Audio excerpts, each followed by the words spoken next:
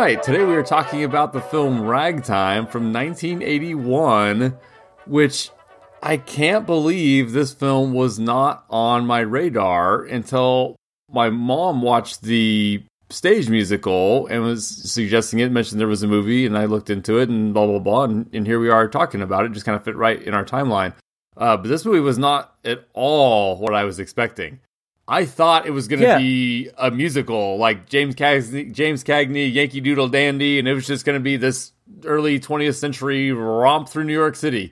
And it's not that. Yeah, because we had talked about this movie before when you brought it up, and that your mom had recommended it because it was a musical. So when I played the movie, I thought it was going to be a musical. Right, and it's called Ragtime, like it's music themed. So is it the same?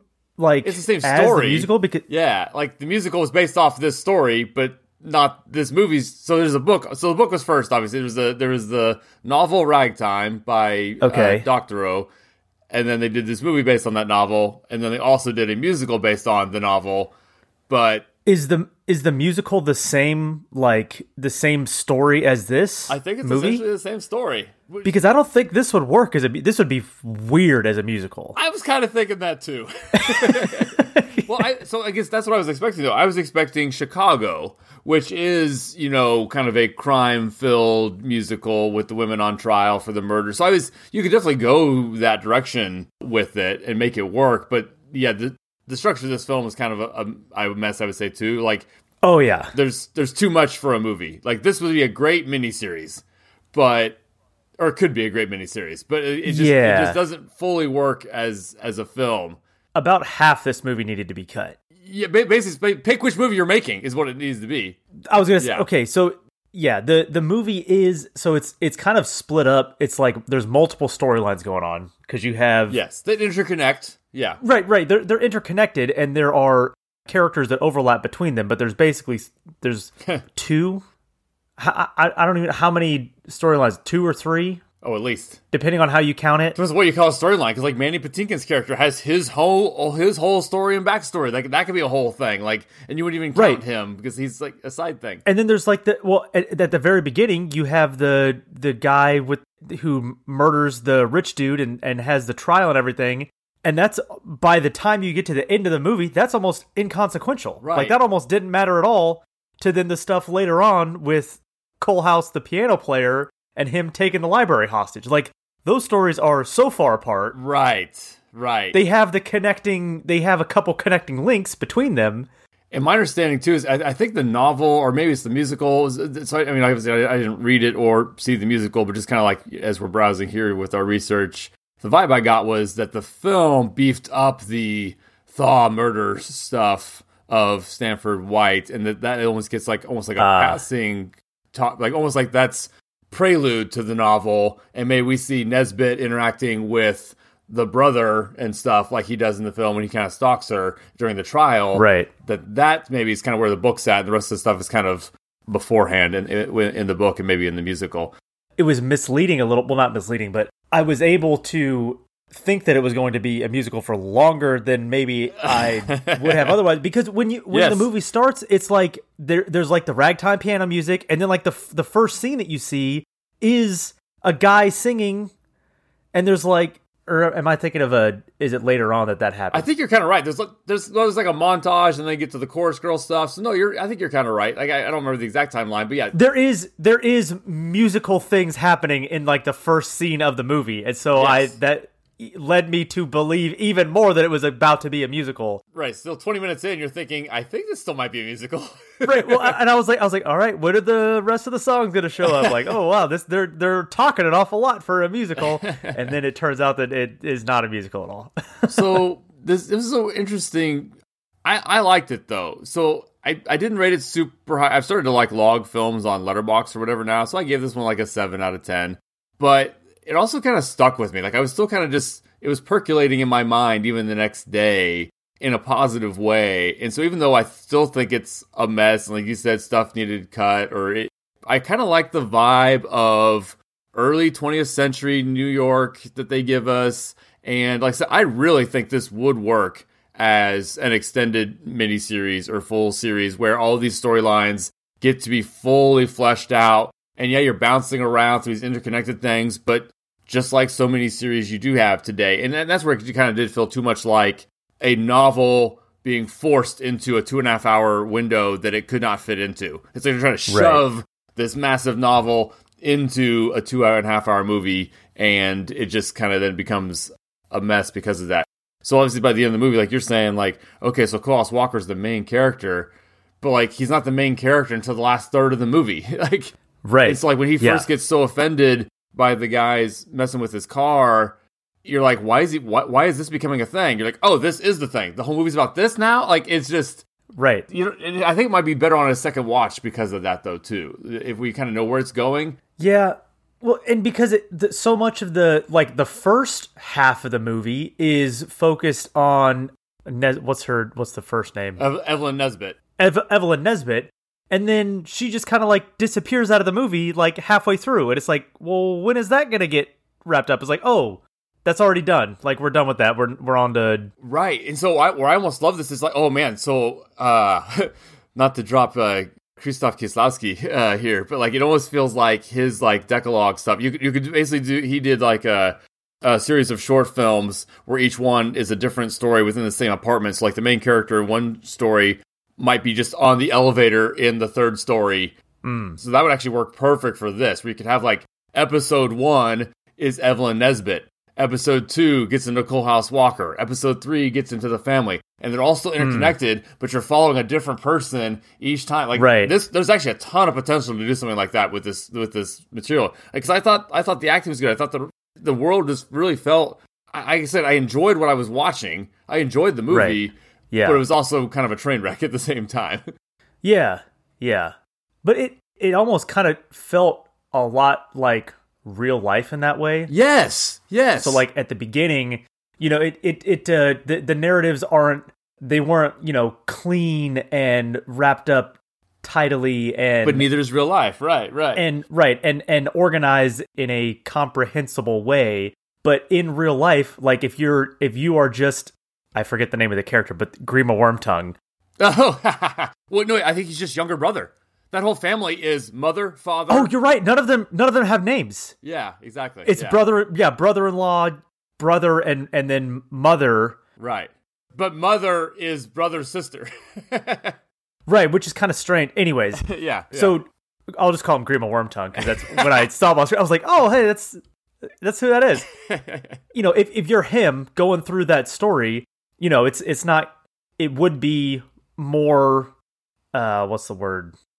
Disconnected with the different characters. You know, there's no reason, like if you're him going through life, there's no reason that the story of you with your girlfriend is going to have anything to do with the terrorists that you end up working for. Like there's no reason that those two things would ever connect or come together. Right, but in a novel it kind of works out. And so the biggest, honestly, one of my biggest shocks about this film was the fact that I wasn't familiar with it. This film had 8 Oscar nominations.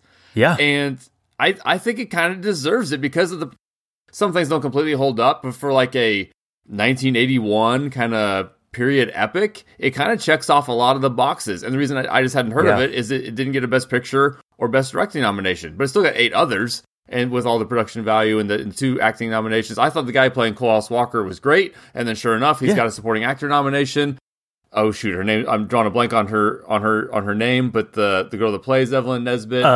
Elizabeth McGovern. Yeah, Elizabeth McGovern, who I've seen before in Downton Abbey. She's the mom in Downton Abbey. And this is her 34 years earlier, getting her own Best Actress nomination, or Best Supporting Actress. And there are so many actors in this that are like, that have like little bit roles that are, you know, they're like early career roles. Right, Jeff Daniels and Mandy Patinkin. Like Mandy Patinkin, he probably has the biggest one out of all of those, like the smaller roles. But like Samuel L. Jackson is just random guy in the background who says like one line. Jeff Daniels is the cop who's on screen for maybe 5 minutes. James Cagney's last film. Yeah, James Cagney's last film. But it's cool to see. Oh, and who's the Mary Steenburgen? Oh, yes, his mother. Yes, you know, and so it's like and then who was the I should probably look at his name so I don't keep calling him Grima Wormtongue. Like that's the role that defines his whole career. He's also Billy or whatever in One Flew Over the Cuckoo's Nest, which is also Milos Forman. Yeah. So who directed this film? Right. Brad, is it Dourif? Yeah. Dourif? Or I thought it was just Dorf. Dorf, okay. But I could be wrong because it is spelled. It is. You're right. It is Dorf. Yeah. He's in it. So yeah, a lot of cool like.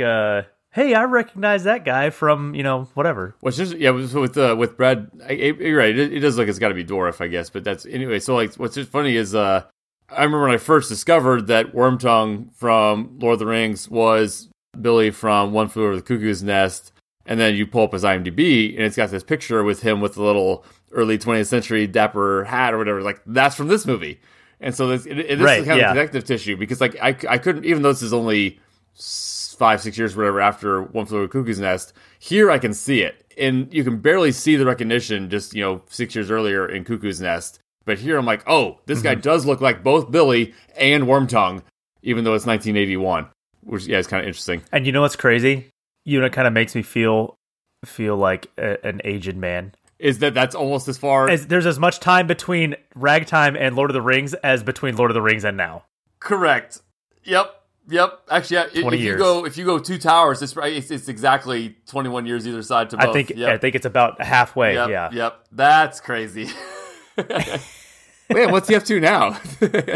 Yeah, I don't know. He's still doing voices. Yeah, he's kind of he's in Deadwood the movie. Anyway, yeah. Oh, that's right. He's the doctor in Deadwood. I forgot about that one too. Oh, he is, the alcoholic doctor in Deadwood. No, solid actor. Anyway, let's see. Oh, yeah, so the James Cagney thing. So he hadn't done a movie for 20 years before he did Ragtime as his final film. And simple version is he basically was okay with, after retiring in 1961, I think he actually did a Billy Wilder movie and then retired and was kind of just fine in retirement, but then he had a health issue that took away basically all his hobbies. So like, because I'm having this health issue, I can't go do all the other things I was doing in retirement. So sure, Milos Forman, you're asking me to do this movie. Why not? But then that kind of just ended up being his last film. And he died of a heart attack 5 years after this. And then I thought it was just a neat little anecdote behind the scenes was, so Howard Rollins is the guy who plays Kohlhouse Walker, the piano player. And it basically sounds like a lot of people on set were kind of nervous that Cagney was there and just like, in a good way. Like they were like so excited that he was there. It kind of made them all nervous. And then so Rollins was kind of like also then excited to ask like Mr. Cagney for advice. And he's like, how do I die? How do I die? And I guess Cagney's like, just die. And he's all excited. It worked. Who would know more about dying than him? Because like you think about Cagney playing all these gangsters. I mean, the scene, for those who aren't familiar with James Cagney, if you've seen the picture of the guy in the black and white movie shoving the grapefruit in his wife's face in like 1930, that's James Cagney. Like he's been doing this forever. And yeah, the Mom on Top of the World, like huge Hollywood legend. That kind of gets his finale in this film. And kind of an interesting choice of casting too, given the fact that at the time that they shot this, he was in his 80s. Yeah. And the character that he's playing, who's a real person, was in his early 30s. Nuh-uh. Yeah. It's like a 50-year age difference. Okay, I didn't realize that. I figured he was like the established, kind of veteran police guy that you bring in. So, of course, that's he was real, but the whole Kohlhouse Walker stuff we were talking about, that's all fictionalized. So most of this film is completely fictional. And honestly, it gets almost kind of hyperbolic. Like if anything close to what we see from Kohlhouse Walker taking this J.P. Morgan's personal library hostage and threatening to blow it up if he doesn't get his car fixed after some racist firefighters had vandalized it. That's all made up. But they bring in real people to kind of deal with it, both in the Rhinelander Waldo and then Booker T. Washington is kind of like trying to bridge the gap there. And that's kind of at the end. Now, the beginning, like you said, deals with Evelyn Nesbit and the murder of Stanford White by her husband, Henry Thaw. That's what I want to start talking about with the history, because that is the one thing in the film that really happened. Stanford White was murdered by Evelyn Nesbit's husband, Henry Thaw. Is it Henry Thaw? I keep making sure I got the right name there.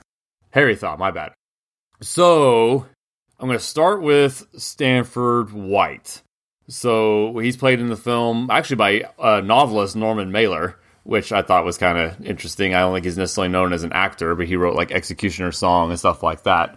He plays Stanford White here. So White was a lifelong New Yorker who, unlike Thaw, did not come from money. Architects weren't really formally educated at the time. They just kind of like took apprentice jobs and learned as they went. So that's what White did when he turned 18, started working as an apprentice. In 1879, he was 26. He opened a firm with two other young architects. The most notable thing that is around today that Stanford White designed is the big arch in Washington Square Park today. That was designed by Stanford White. Oh, okay. Is that the one that kind of looks like the Arc de Triomphe? Arc de Triomphe? Yes. Yep. He also designed the Madison Square Garden building in which he was killed, but that's not the same Madison Square Garden building that's there today. There's actually been, side note here, I guess, so there's been 4 buildings that were called Madison Square Garden. I think the first 2 were in the same location, but then they kind of move it down the street and so called the new one Madison Square Garden, and then they build it up. So it's been like 3 or 4 different places, and they also end up being called Madison Square Garden because they're over on like Madison Avenue or whatever, or near enough to the original. This version that was designed by White was around from 1890 to 1925. The one that's around today, where the Knicks play, that's like from the 60s to the present, and it's not even in the same place. But it was kind of weird seeing them call this place Madison Square Garden, and I'm just like, what? Like, it just trying to make that connection between it and the modern basketball arena. Yeah, well, because it looks like there's in the movie they're like, oh yeah, it's Madison Square Garden. It's like a tiny little stage and like seating for like maybe a few dozen people, and I'm like, this is Madison Square Garden. Right. And so it's always kind of been a public place. And obviously there's more than just basketball that goes on there, but it is just a public venue for entertainment and has been since the 1800s, but there's been 4 different versions that took that name. So, which is why the arch is still the most famous thing, because the Madison Square Garden, which more people know about, is not the one that's around today. And then White also helped Nikola Tesla with a tower he had built on Long Island. Okay. He was an art collector. And now here is a massive difference. So I kind of want to get because some of my perception of what happened in the film is now shaded by my research. So in the film, Thaw is just really pissed off about this statue that's going at the top of Madison Square Garden because it's a naked woman, kind of supposed to be like a Roman goddess looking thing. But the idea is that Evelyn, his wife, posed for it, and now they're putting effectively a nude statue of his wife on top of this building, and he's extra pissed off because it's White's building, and White had an affair with his wife before, so he's basically like, you're putting my naked wife, who I know you had an affair with, on top of your building. I demand satisfaction. And that leads to the murder. And then at the trial, they convince, and I'm kind of bouncing all over, but I'm going to retreat back here in a second. But then they convince Evelyn to lie and say White had raped her and drugged her or whatever. Is that kind of the vibe you get in the film? So I didn't think that it was White, that she was saying that White was the one who beat her. I thought she was saying that Thaw was the one who was beating her. No, sorry. Behind the scenes, yes. And then they paid her off to say that was White instead. Okay, then that went over my head. I thought she was saying that the husband was beating her, and that's why... And then I guess my larger point is, how do you view White's actual role then in all of this? What do you mean? The extent of White's relationship with Evelyn is depicted in the film. Oh, as depicted in the film, not in real life? Correct. I'll tell you about real life here in a second. Oh, okay. As depicted in the film, I don't know. He seems kind of scummy, but it seems like he was just like, old rich dude that has all these chorus girls and, probably uses his money and influence to, have affairs with them. Yeah. Do stuff with them. Yeah. And so she was doing that because she was trying to get ahead in show business. And it's scummy, but does he deserve to be shot in the head for that? Probably not. Okay. But yeah, I think you're about to tell me that there's more to the real life story than what they show in the movie. So in real life, both White and Thaw were absolute monsters. Okay. So White did rape and drug Nesbit when she was like 14, 15 years old. Okay, yeah, that's not all right. The film doesn't give that vibe at all. Right. So 30 seconds ago, when I said he didn't deserve to be shot in the head, I meant for what they show in the movie. Yeah. Right. In real life, though, for sure, you're justified. No one's going to shed a tear over that dude getting smoked. Right. So, like, way before the term grooming was used, that was White's MO. And he would have been, like, best friends with Jeffrey Epstein. Like, so now let me go back and kind of give us Evelyn Nesbit's story and then how she ends up meeting White and all of that kind of stuff. Okay. So right. I feel like the version of White we get in the film is just like, yeah, he's maybe horny old rich guy, but he's mostly harmless. And that is not the case. He was basically Bill Cosby, but with minors. Gross. So Evelyn Nesbit was born and raised in Pennsylvania. Her father died when she was about 10, and the family really struggled for money. Fortunately, or maybe not, she was just strikingly pretty and got recruited as a model when she was around 14. Even Evelyn didn't end up knowing her exact age. The original records were lost, and her mom would maybe like lie on her age so she could keep getting modeling work and stuff. Everything was all on the up and up, at least at first. She would just kind of pose for illustrators, painters, photographers, stained glass makers, and she just kind of became in more and more demand. They eventually moved to New York City, and she kind of just becomes this early 20th century it girl, just like the depiction of feminine beauty in the early 1900s was Evelyn Nesbit, even like as a teenager. So kind of like a Marilyn Monroe, but like 50 years earlier. Yes. And like most of us have probably seen pictures of Evelyn Nesbit, even if you don't know her name. If you see kind of just like that smoky drawing of a beautiful woman from 1903, it's probably Evelyn Nesbit or someone of that ilk. Yeah. So modeling transitions into work in the theater and as a chorus girl. So in 1901, when she's about 15 or 16, she does meet architect Stanford White, who was kind of a patron of those arts and things that she was involved with. So their circles basically started to overlap, where she's kind of in this art world because of her beauty, and he's in the art world because of his money. But yes, his MO does seem to be using that money and influence to groom. So he's not like he's straight up, trying to like make an offer like, I'll give you a bunch of money if she comes over to my place. It's more subtle and long. It's more of a slow burn than that. It's like, oh, let me help you out and introduce you to this guy. Oh, you have to meet so-and-so. You have to meet so-and-so. And he's making sure he's buddies with the mom. He's buddy with her brother. And like he's like grooming the whole family to trust this rich guy, to the point that he tells mom, you know what? You should go back to Pennsylvania, visit your family. I'll watch Evelyn for the week. Blah, blah, blah, blah. Mom's like, okay, that sounds great, Stanford. We'll see y'all later. Thank you so much. And then he drugs and rapes the daughter when mom's out of town. Jeez. But it's all obviously a secret for years.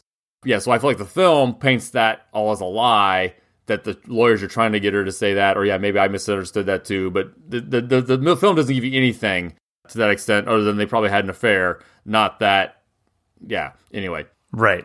And yeah, it sounds like Evelyn wasn't the first or the last that he was kind of doing this to. And even as she gets older, he apparently just kind of loses interest. But it's weird dynamic, though. So even after this event, he's still then, or him, that was a one-time thing either, but he still kind of maintains this fatherly-like figure in her life. So he's kind of like both her patron and advisor and her rapist, like all at the same time because of the power dynamics. So basically just like the most disgusting that a person can be. Right, it's Jeffrey Epstein stuff. Like, it's vile. Yeah. And he's just doing this with everybody because he can get away with it because he's rich, and it's 120 years ago and no one cares that men are doing these things. Yeah. Sheesh. So the following year, she starts dating actor John Barrymore. He was only about 4 or 5 years older than her. Stanford White was like, more than 30 years older than her. John Barrymore even asked Nesbit to marry him at one point, but she turns him down. Her mom and White were against the match because, yes, White still kind of had that kind of authority. No, you can't marry that guy. That kind of stuff. But John Barrymore is Drew Barrymore's grandfather. So, like, he actually had proposed to Evelyn Nesbit at one point. she dates several other men over the next year. All again, while White is kind of just looming over her life, with financial and just kind of manipulative control, even if their relationship is no longer sexual. So she does meet Harry Thaw, who is a rich guy, also from Pennsylvania, and heir to his father's railroad fortune. And he did have a long history of mental instability. In fact, there's even I don't know if it's a good chance, but there's a chance he even sought out Evelyn romantically because of her connection to Stanford White, not despite it. Just because of all the social circles and stuff. So Thaw already had beef with White from all the New York City social scene. And Thaw was just an odd dude the whole time. He's just this rich, weird guy. He was obsessed with female purity. And when he and Evelyn took a trip to Europe, a lot of the destinations were these sites dedicated to virgin martyrs. And he starts pressuring Evelyn to marry him. And because of all his ideas about purity, that's when she confesses that White had raped her. In a visitor book in Rouen, where Joan of Arc was burned, or maybe somewhere else, wherever Joan of Arc was from. Thaw wrote in a guest book that Joan of Arc wouldn't have been a virgin if Stanford White had been around. God. But then later on the trip, again, because he's a crazy person obsessed with female purity, it's almost like that. They talk about the Madonna and the whore dichotomy that gets in some men's heads, that women can only be one or the other kind of thing. So he ends up locking Evelyn, basically just locks her up prisoner for a couple weeks, and that's when he does beat and rape her himself over in Europe there. And oh my gosh, they return to New York City, and Thaw makes a big show of being sorry for everything he's done. Evelyn is apparently mad at White for not warning her about Thaw. You're my, quote, father figure. Again, even though you also raped me, you didn't warn me this guy was freaking crazy and just let me kind of go off to Europe with him. This is so complicated. You kind of get why the film could not... This is the whole movie, and they make it just a little opening bit. This could have been an entire 2.5-hour movie by itself. Yes. So Thaw finally wears Evelyn down, and they are married in April of 1905. Evelyn kind of thought marrying a rich guy would mean more travel and parties and, all that kind of stuff. But she was essentially just the beautiful caged bird he kept at home. Thaw then starts plotting how to take down White, who he's just, again, he's obsessed with. So it's actually similar to what we talked about in There Will Be Blood, the rivalry there, where we feel it's kind of one-sided, and it's all in Eli. It's all kind of in Eli's head. Oh, yeah, okay, yeah. Kind of the same thing here. So Thaw thinks him and White are these major New York City social rivals and stuff. And White's who are you again? White doesn't even give him a second thought. So while Thaw thinks White has goons out after him, out to get him, and he's paranoid basically that White's out to get him, and White couldn't care less about him. He just thinks he's some annoying little guy over there of no consequence. So yes, then that does all kind of culminate. So there's no statue. I couldn't find anything about the whole statue on top of the Madison Square Garden. I think the statue is the stand-in for everything I've just explained. Right, yeah. We can't explain all that. What if we just had a naked statue instead? Right, yeah.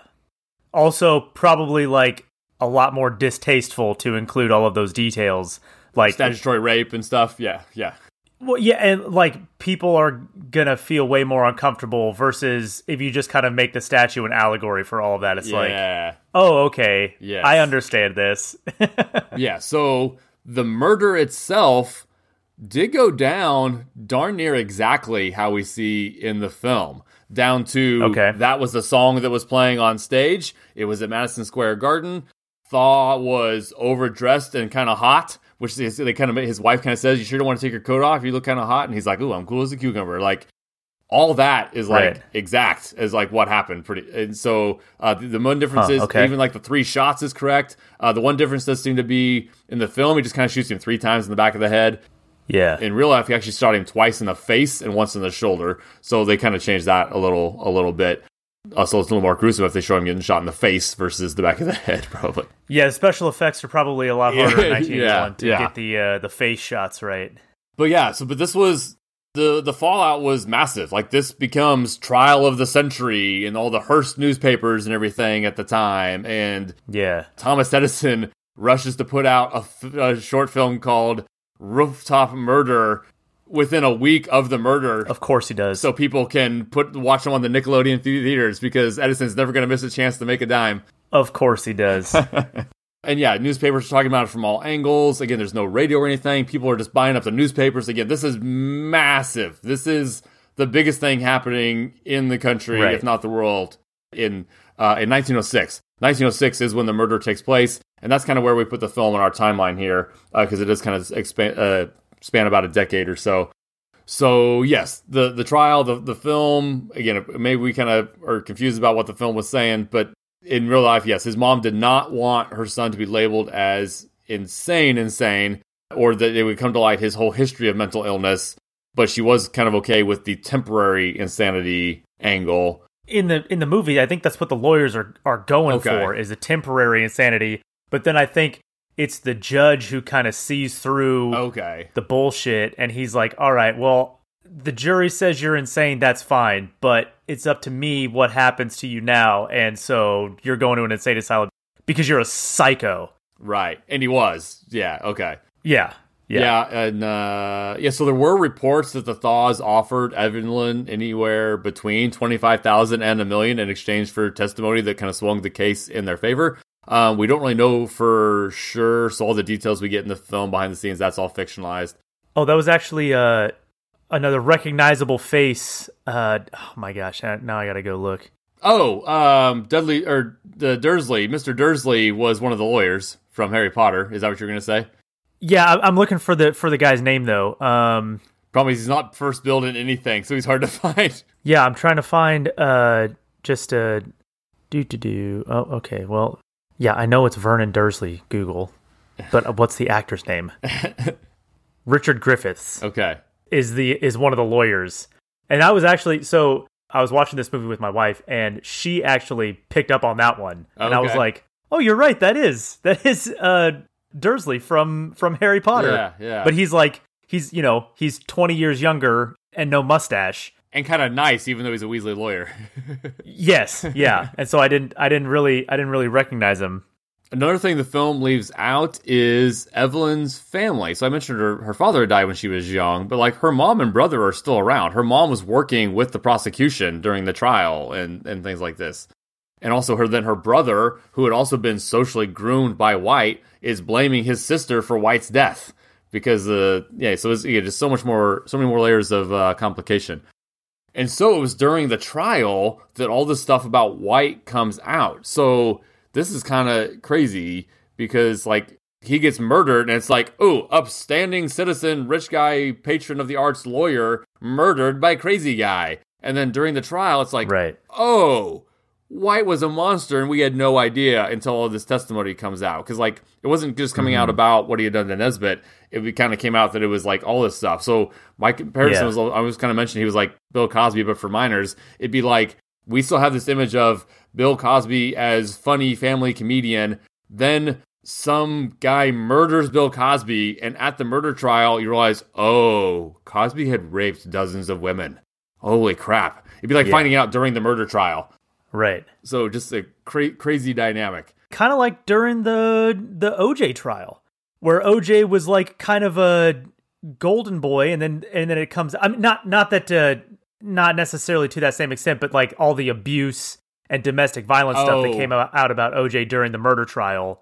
That wasn't necessarily. I mean, it was known like by his family and stuff, but it wasn't necessarily known to the public at large. He was still kind of like an all-American, golden boy athlete. Right. Yeah, that's a tricky one because, like, we'll side note OJ here real quick. So that was mind-blowing. So he is Hall of Fame NFL athlete who was kind of a funny, goofy, likable actor. Did, like, the whichever rental commercials where he's, like, hurdling over stuff and just this charming, everybody loves OJ thing. And then one day, because I was in high school at the time, then one day on the news, the police are chasing O.J. Simpson down the highway, and his buddy's driving him in a white Bronco away from the L.A. police. And we're like, what are you talking about? What is happening? His wife was murdered. They think he did it? That's how bizarre it was. Now, yes, by Yeah. the time the trial comes around, it's like, did he do it? He probably did it. Who else would have done it? What's going on? OJ couldn't have done it. It was just this bizarre Right. thing. And yeah, nowadays everyone's like, OJ did it. Like, He for sure did it, right, yeah. right.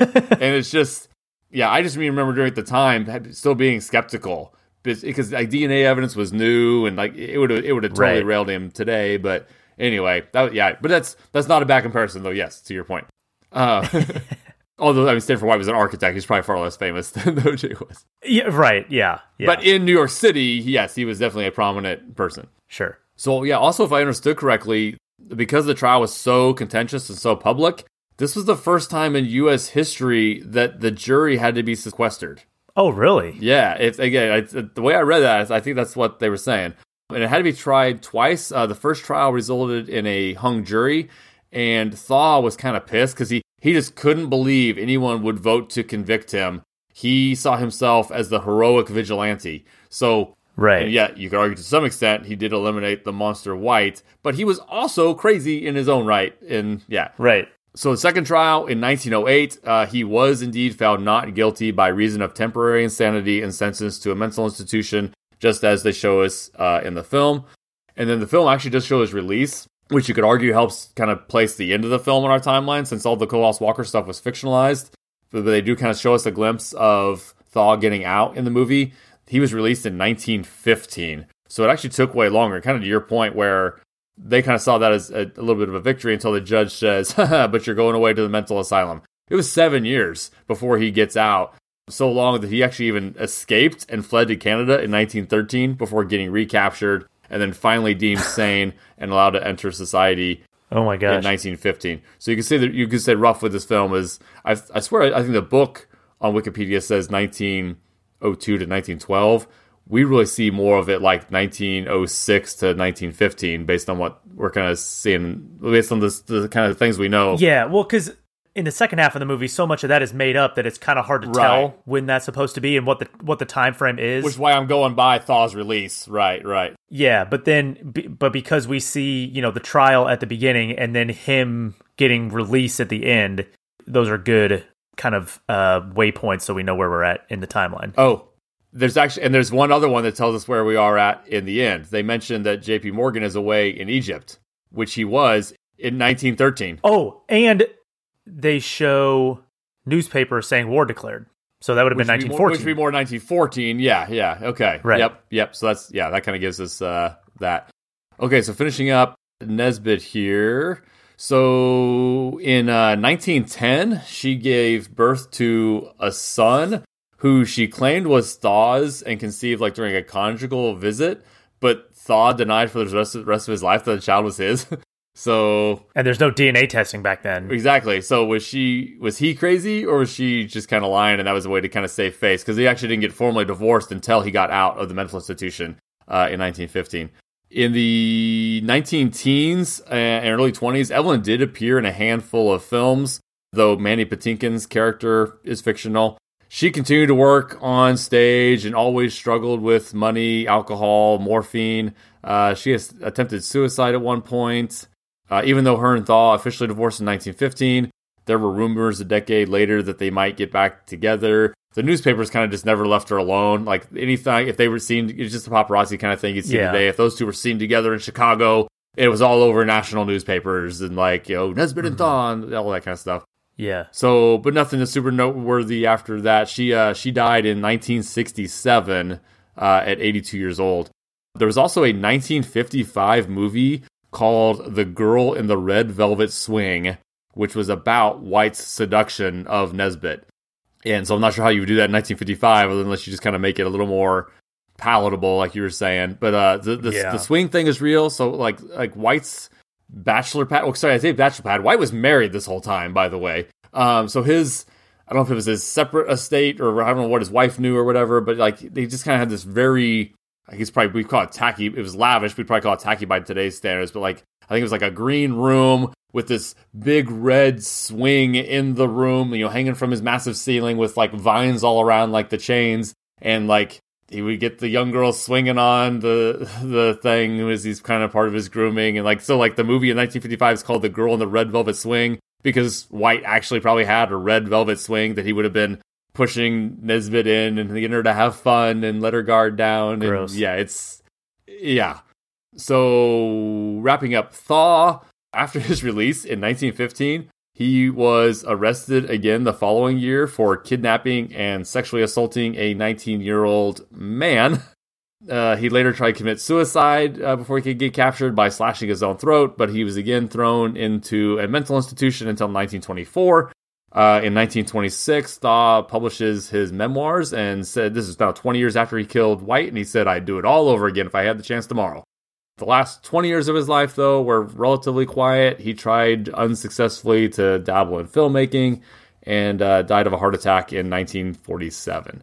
The fact that dude was ever let out of an insane asylum is kind of crazy. Yeah. Like, that's kind of wild. I just wonder if it's a man. I wonder if he was like, he could probably just put on a good, like, probably just knew how to act. Like, I think he could probably, if it was more like if it was like a manic thing where he was just kind of like prone to extremes, but if he was kind of in the right place, he could, he's, probably enough of a sociopath or psychopath that he could know how to act and get out. Right. But so kind of a lot there, but that was the one actual things, or the actual stuff that was happening from the film. Everything else was fictionalized, but the two other prominent characters that are real that Logan's going to talk to us about here are Rhinelander Waldo and Booker T. Washington, who make small appearances in the film. Yeah, so I'll start with Rhinelander, because basically the whole thing with him like playing this massive role and being, in the movie is because of the fact that James Cagney is playing him. Like, he's first building the film, but like he's hardly in it until the end. Right. It's just because it's James Cagney, though. Like, it's in real life, he's not really that historically significant, to be honest. Okay. So he was born in New York City, another lifelong New Yorker.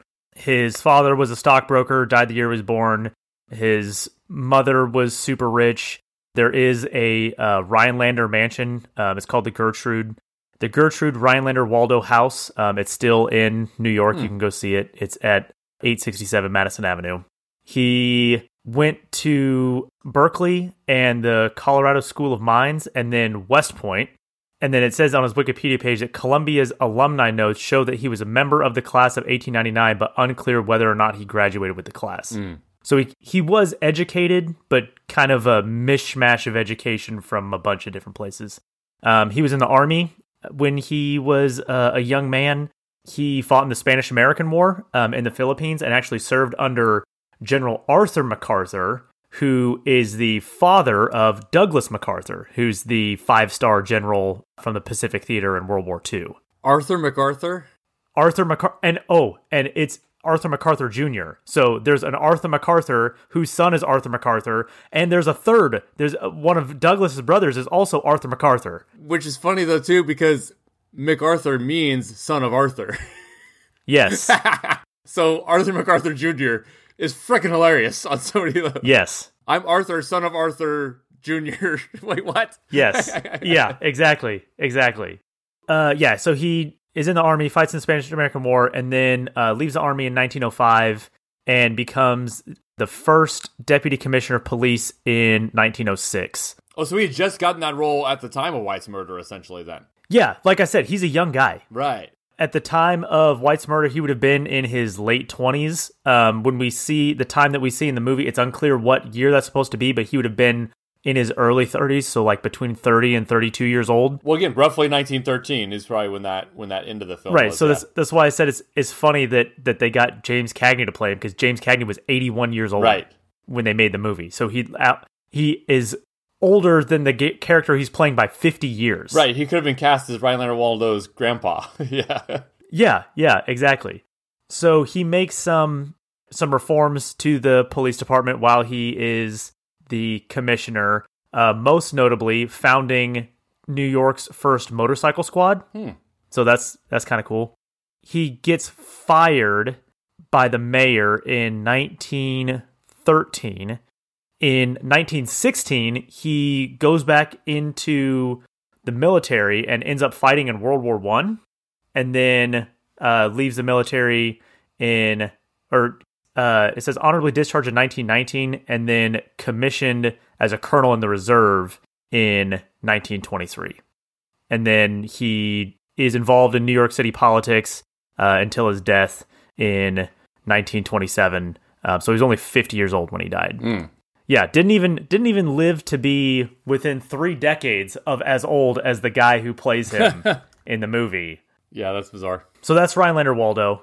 And again, I'm pretty sure that the only reason that he has even the Wikipedia page that he does, I mean, obviously he is a historically significant person like in New York City, but a lot of it actually has to do with him being included in this in the story of Ragtime, and then especially being played by James Cagney in James Cagney's last role.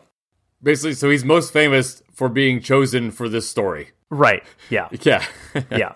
So the other big name historically that we see in the movie is Booker T. Washington. So Booker T. Washington was a black community leader. He's actually like the last big black thought leader and activist who was actually born into slavery. So he was born into slavery in 1856 in Virginia. His mother was a slave, and his father is an unnamed white man who he never knew and never had anything to do with him. Gotcha. His mom, after emancipation, moved their family to West Virginia. So he grew up there and then attended Hampton University and Wayland Seminary.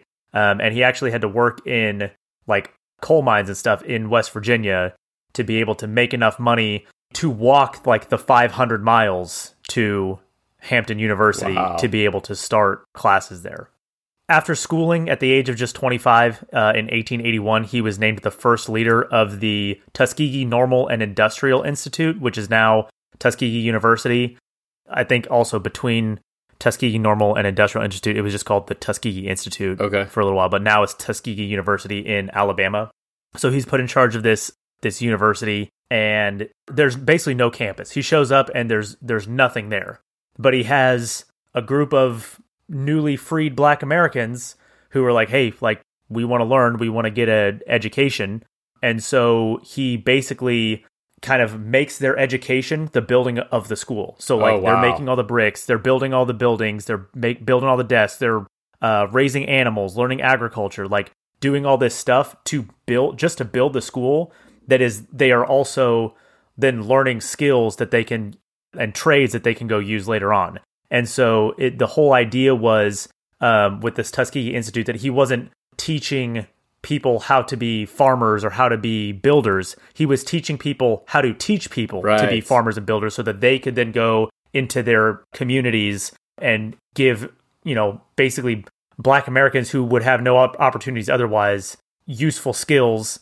He, in one speech, said, "The individual who can do something that the world wants done will in the end make his way regardless of race." This is like 1870s, 1880s, or even a little later? This is the 1880s. Okay. And then also at Tuskegee, there was a home built there called the Oaks. It's like a big, pretty house. It's still there. He lived there for the rest of his life. So Booker T. Washington's whole philosophy was this very like realist, pragmatist view of equality, or at least as close as you could get. So his thought was that black Americans would gain acceptance by whites and by society in general through like self-improvement and hard work rather than direct political action or direct action against Jim Crow laws like on its own. Which ties into with the version of when we see in the film trying to give advice to Coalhouse Walker, basically saying like, exactly, I'm just trying to show them that we're just like them and we're very capable, and you're going and messing that up. Exactly. So he famously pushed for these ideas in a speech that was later called the Atlanta Compromise, and it was called that by other thought leaders, specifically W.E.B. Du Bois, who thought that he was telling black people to bend the knee too much, that they should have a little bit more pushback, a little bit more direct action against Jim Crow laws. But he gives this speech in 1895 called the Atlanta Compromise speech. I have a quote here that kind of sums it up. A quote from the speech: "No race that has anything to contribute to the markets of the world is long in any degree ostracized."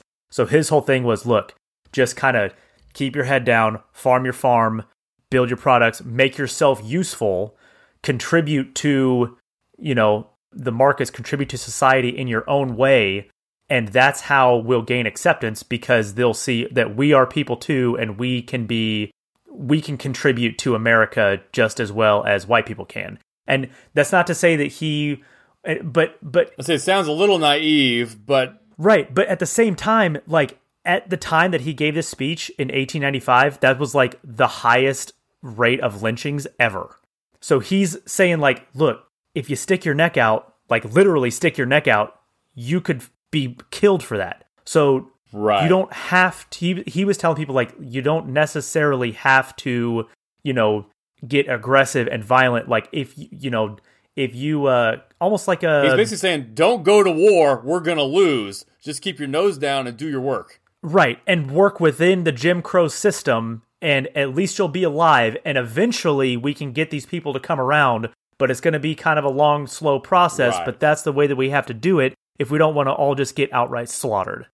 And it was also kind of a double message. So he's telling, making that message to the black community, but at the same time is trying to use that message to reassure white people in the South. Right. Like, hey, we're not trying to like do an uprising or anything.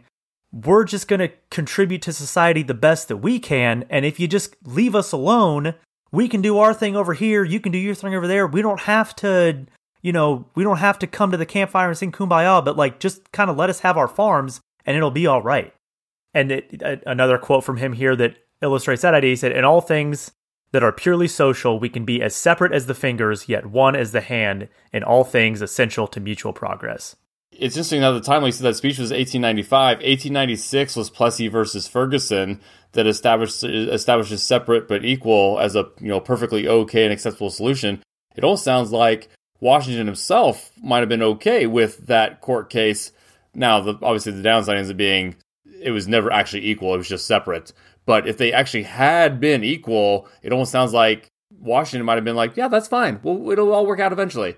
Right. Well, not that he was fine with that as an end state. Like he still wanted integration, everyone to be equal and integrated eventually, and just, basically to get past Jim Crow. But he was saying like he didn't want for that to be done through like violence and direct political action, because he thought that would basically poison the tree before it ever gets a chance to grow. There you go. He's like, they're just gonna be resentful of us, and we're never gonna make any progress that way. Okay.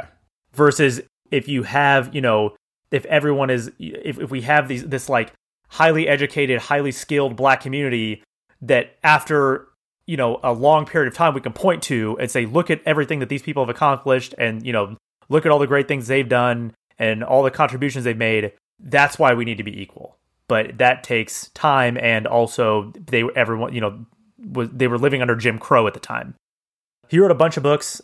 His most famous one is called Up from Slavery, that he wrote in 1901, in which he urged readers to maintain peaceful relations by adhering to Jim Crow laws and working within the system.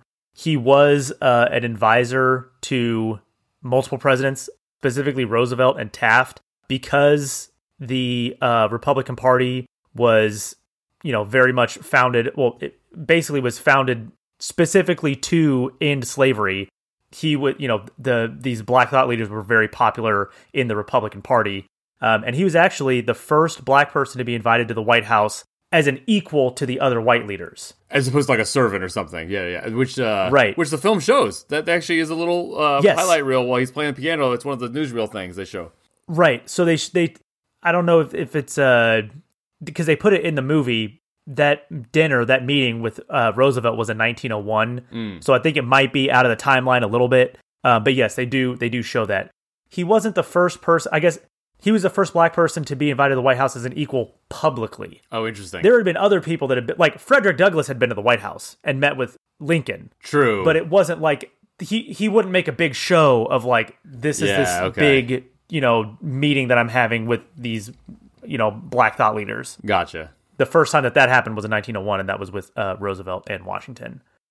A lot like Waldo, he also died relatively young. He died of congestive heart failure at the age of 59. Oh, wow. Okay. So in 1915. So not long after the end of this movie. Oh, wow. Yeah. So just like, so 1913 is when JP Morgan was in Egypt. Then that times out with just a couple years after this fictional intervention with Kohlhaas Walker. Interesting. Right. Yep. So he continued to advocate for black equality, but in his way, through, the hard work, very much a kind of, I absolutely hate this saying, but pick yourself up by your bootstraps type deal. And he, continued his work in the Tuskegee Institute all the way up until his death. Well, I'm trying to think of putting him. So my initial thought was, I was thinking of the dichotomy between Malcolm X and Martin Luther King Jr. And I was trying to say, like, okay, so at first my thought was Du Bois is Malcolm X and Washington is Martin Luther King Jr.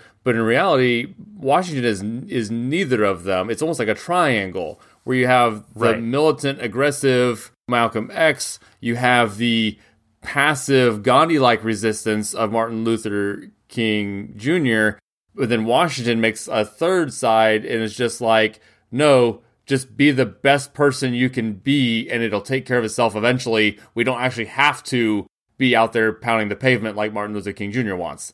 And I'd be curious to see, though, as the decades had evolved, maybe a King might have said, I agree with Washington's spirit, but that's not working, therefore I'm transitioning. So I almost wonder if Washington had lived later or longer, or how his position would have evolved, if at all, over the years. Yeah, I'm not sure. And the whole thing with Washington, and he was kind of right about it in a way, was that he was saying, even if it's a peaceful resistance, like a Martin Luther King, like peaceful resistance type movement, that will still anger people because it's agitation. That will still inflame people enough that they're going to retaliate in violent ways. Which we saw. He was right. He was right. Right. But the people that were, like W.E.B. Du Bois, and then, later on, like a Martin Luther King Jr. was like, well, we don't have the time to just wait around, and it's not fair, and so we need to change it. And Washington's whole thing is, well, it's not, as as my dad likes to say, life's not fair, but it is real. So, like, you're right, it's not fair, but also, if you don't want violence to be done upon you, then maybe we need to just kind of bite the bullet and, stay in the system. Be less pissed off about life not being fair? Right. If you want to have the change without the violence. Right. That's fascinating. So I'd actually kind of made some notes. So this is the other big thing I think we can kind of talk about with the film, or at least this point in our timeline, that the film deals with, even though it does so fictionally, is race relations. Like, a massive theme of the film is race relations. So when Kohlhaas Walker's car is vandalized and he even goes to get the cop, we see the cop is not essentially, initially, Jeff Daniels is not treating him in a racist manner, but he just quickly kind of becomes, hey, don't you get it? This is going to be a lot easier if you just go away and don't make a fuss. And I'm going to choose arresting you for making a fuss over challenging this group of 5 white firefighters. Don't you get that that's the reality of the situation? But it's almost like that the Washington situation suggestion probably would be, dude, just brush it off, turn the other cheek, and walk away. Just be the better person. But Kohlhaas Walker's like, I demand satisfaction, and I'm not going to let this go. Right. So I want to look at then the larger issue of race relations at the time, as much as I can maybe keep that to about 5-10 minutes. Yeah, well, and that's because we are now post-Civil War, but pre-Civil Rights Movement. Yes. That's going to be something that comes up a lot in the timeline. Yes, but not necessarily in the films we pick. So I thought this may be a major one where this is actually our time to talk about it, because the film Ragtime does deal with it very pointedly. Correct. Yeah. So you mentioned you said 1895 was roughly the high point for lynchings kind of thing. So yeah, this period, I think it was African American scholars had called this period roughly, I think it was called the nadir of African American race relations. I forget exactly. Oh, nadir. Nadir, yeah, okay. Yeah, nadir as opposed to apex. Nadir is like the very bottom. Oh, yeah. Okay, that makes sense. So yeah, basically calling it the low point of relations. So you say the massive lynchings. We always kind of think about it later, and obviously it was bad for a long time. So the period is kind of even then debated. So some people will say that this low point, that's probably a better way to, since even I wasn't sure how to use that word correctly. I was thinking it actually did mean top and not bottom. So anyway, I knew it was an extreme. So some say this kind of bad window begins in 1877 with the end of Reconstruction, you've mentioned, when they pulled the northern troops out of the South. Others say it was more of an 1890 start, because that's when Northern Republicans kind of stopped their support for Southern blacks and just kind of said, good luck. So somewhere there is kind of the beginning of this low point, where now all of a sudden it almost like it opens up for the South to be more vindictive than it could have been in 1875, is probably maybe the way to say that. Right. And then that kind of extends through, again, the end date is definitely debated. Some say it got better after 1901. Some say it didn't get better until 1923. And then some say it was still a major problem until the U.S. enters World War II in 1941. And of course, you could also argue it extends to the Civil Rights Movement and then even to today. But as far as the low point, though, if you're saying the low point, I mean, obviously things are better now than they were. Things were probably even better in the 60s, as bad as they were than they were. Right. Than they were in the 1890s. And that's because it's because of what the public's aware of. So yes, we you can point to a million things in the 30s, 40s, 50s, 60s, 2010s, whatever. You can point to a million things. But they were worse in the 1890s and early 1900s because you're just having these, like you said, lynchings with no consequences. It wasn't like these guys were getting arrested and going on murder trials. They would just go kill the black guy down the street, and then nothing happened. Right. As shitty as it is to think about, it is technically progress to have a trial. Oh, this right. So this guy murdered a black guy and goes on trial, and the jury knows that he's guilty but votes to acquit him anyway because they don't care because they're all racist. That is technically progress from, oh yeah, this black guy got murdered in public and nobody cared because he wasn't even considered a human, and there was no trial, there was nobody arrested, nothing, and it was just broad daylight murder. Right. So the sentiment that you get in the United States at the time, and especially in the South, so there was something called the Dunning School, like School of Thought, I guess is how I understood this.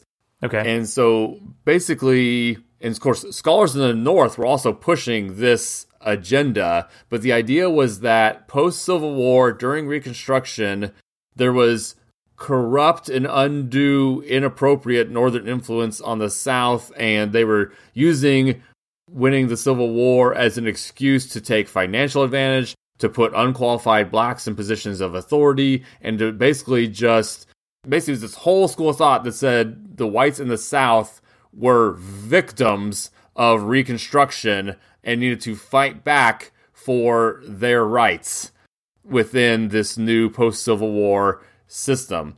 So basically any of these people that were going around doing these lynchings were freedom fighters in the perception of some of these whites at the time. That's why when you get to D.W. Griffith's Birth of the Nation film in 1915... I was just going to say that. Yes. Yeah. That was very much part of that segment of the zeitgeist or whatever at the time. And it's like, how are they painting the Ku Klux Klan as heroes? It's because in their minds, they're fighting against the oppression of Reconstruction and the North influencing its will on the South. And they talked about the idea that giving African Americans the right to vote was a massive mistake, and it just causes all of these problems, and that the, quote, black race is, was not ever designed or is ever capable of running a civilization. Like, this was like a popular thought at the time. Right. For decades here, post-Reconstruction, pre-World War II. Birth of a Nation was a massively popular movie, and it's about the KKK, and they're the good guys. Yes. And it was made in 1915, and everyone's like, heck yeah, look at this movie about these good guys. Yeah. Right. Yeah. And so the film today is set obviously in the North, in New York City, but they were dealing with race relations obviously as well. So you get something during this period called the Great Migration. So basically, why do all major cities have these large African American populations to this day? Well, it's because they fled the South in massive numbers, mostly obviously before and all throughout, but the biggest influx was between 1910 and all the way up to 1970. About 6 million African Americans moved north during that time, and basically cities were the only place they could go. Mm-hmm. So until 1910, 90% of African Americans lived in the South. By 1970, it was down to about 50% in the South. Yep. This also is what gives us the massive shift of African Americans from rural to urban. And right. I mean, shoot, urban is almost even code for black sometimes nowadays. But like, obviously, they were brought over as slaves and farmers, and then remained as farmers in Reconstruction area as best they could.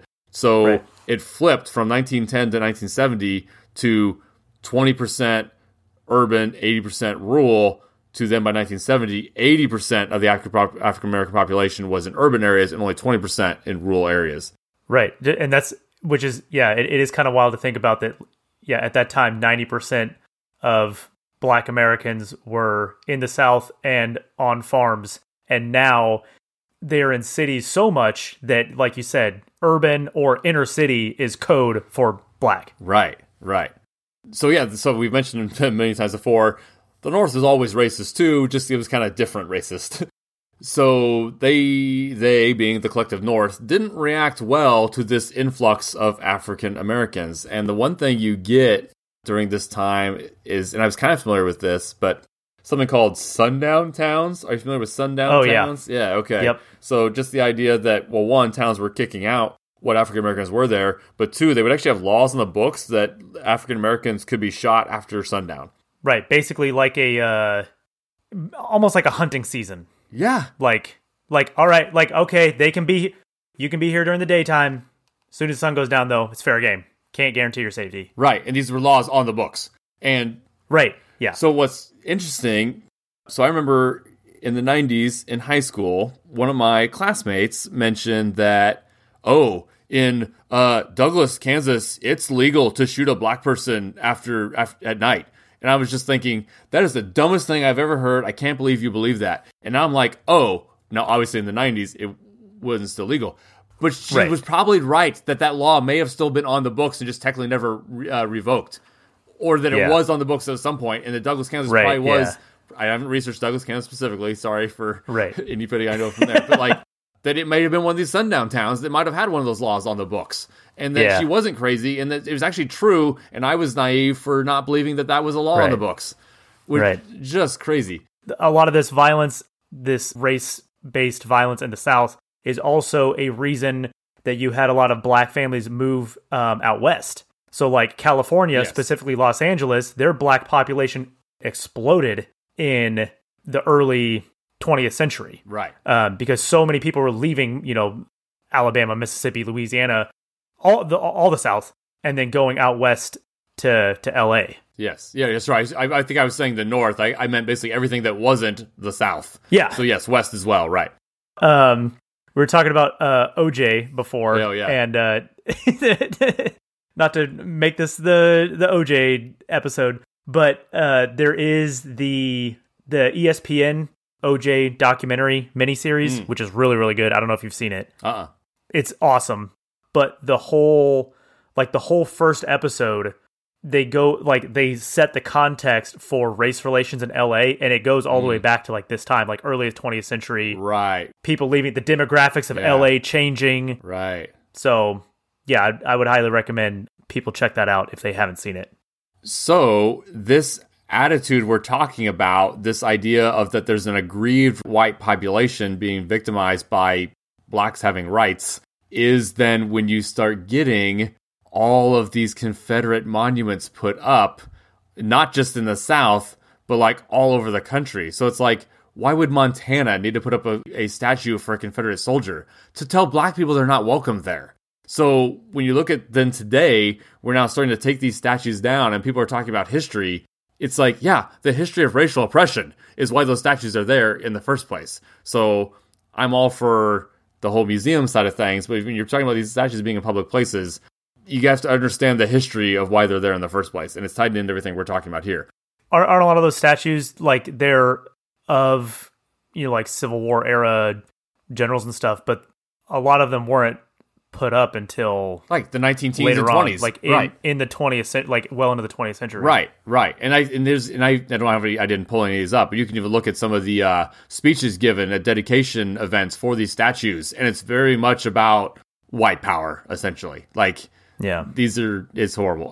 You do get the NCAA. Sorry, I keep saying I'm trying to NCAA.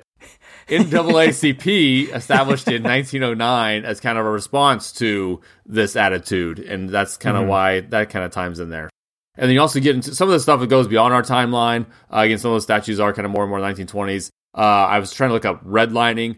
Redlining is more of a 20s and 30s thing. I don't know if we'll get to it on our timeline. Again, it's not like movies about redlining, but basically just the idea that certain areas were carved off where blacks were not allowed to buy property.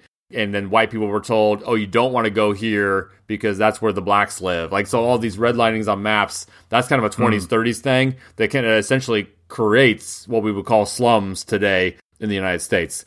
The Tulsa Race Massacre was 1921. So some of the stuff is after our timeline here, but it is all that same sentiment of this perceived white victimhood at the expense of not wanting to allow African Americans to live in society, essentially. And then, yeah, the few little tiny buttons here to kind of add at the end. I did make a note that it was a massive Fourth Amendment violation when, so he's holed up in the library, and so the police just take over the apartment across the street, and like, basically like, we're in charge here now, we're using your space for this police thing because it's right across the street. You can't do that. Yeah, they literally break into the house. They break into the house, like kick the family out, or basically say, "Hey, we'll go ahead here." When it is start taking over, and like that's just the thing you can do. I'm like, yeah, that's not allowed. Same thing when they like essentially kidnap that firefighter guy. Like, yeah, he's a criminal, but also you can't just break into his house in the middle of the night and just like they're not arresting him. They're bringing him there to basically threaten him, be bait. to be bait and to say we're gonna let this guy kill you if you don't do what we want. We also do get an appearance from Teddy Roosevelt's vice president, Charles Fairbanks. He's actually not listed or hyperlinked on the Wikipedia page, but he does give a speech kind of early on in the film. He's just kind of campaigning, and so we see him. They get the right name. I didn't do any research about him just because he just kind of makes a quick cameo there. And then, so a lot of the film, I think the family, that's just father, mother, brother, they're in New Rochelle. And obviously I've heard of New Rochelle, but I wasn't really super familiar with it. It is just a New York City suburb. It's basically just northeast of the Bronx. So it's not technically part of New York City, but it is right next to New York City, just kind of northeast of the Bronx there. Okay, that'll do it for Ragtime. Join us next time as we look at one of the greatest American athletes from the early 20th century with the 1951 film Jim Thorpe, All-American. And don't forget to head over to patreon.com/historyinfilm for a little more of us. And you can always email me at simmons@tracknerds.com. Thanks for listening, and catch you later.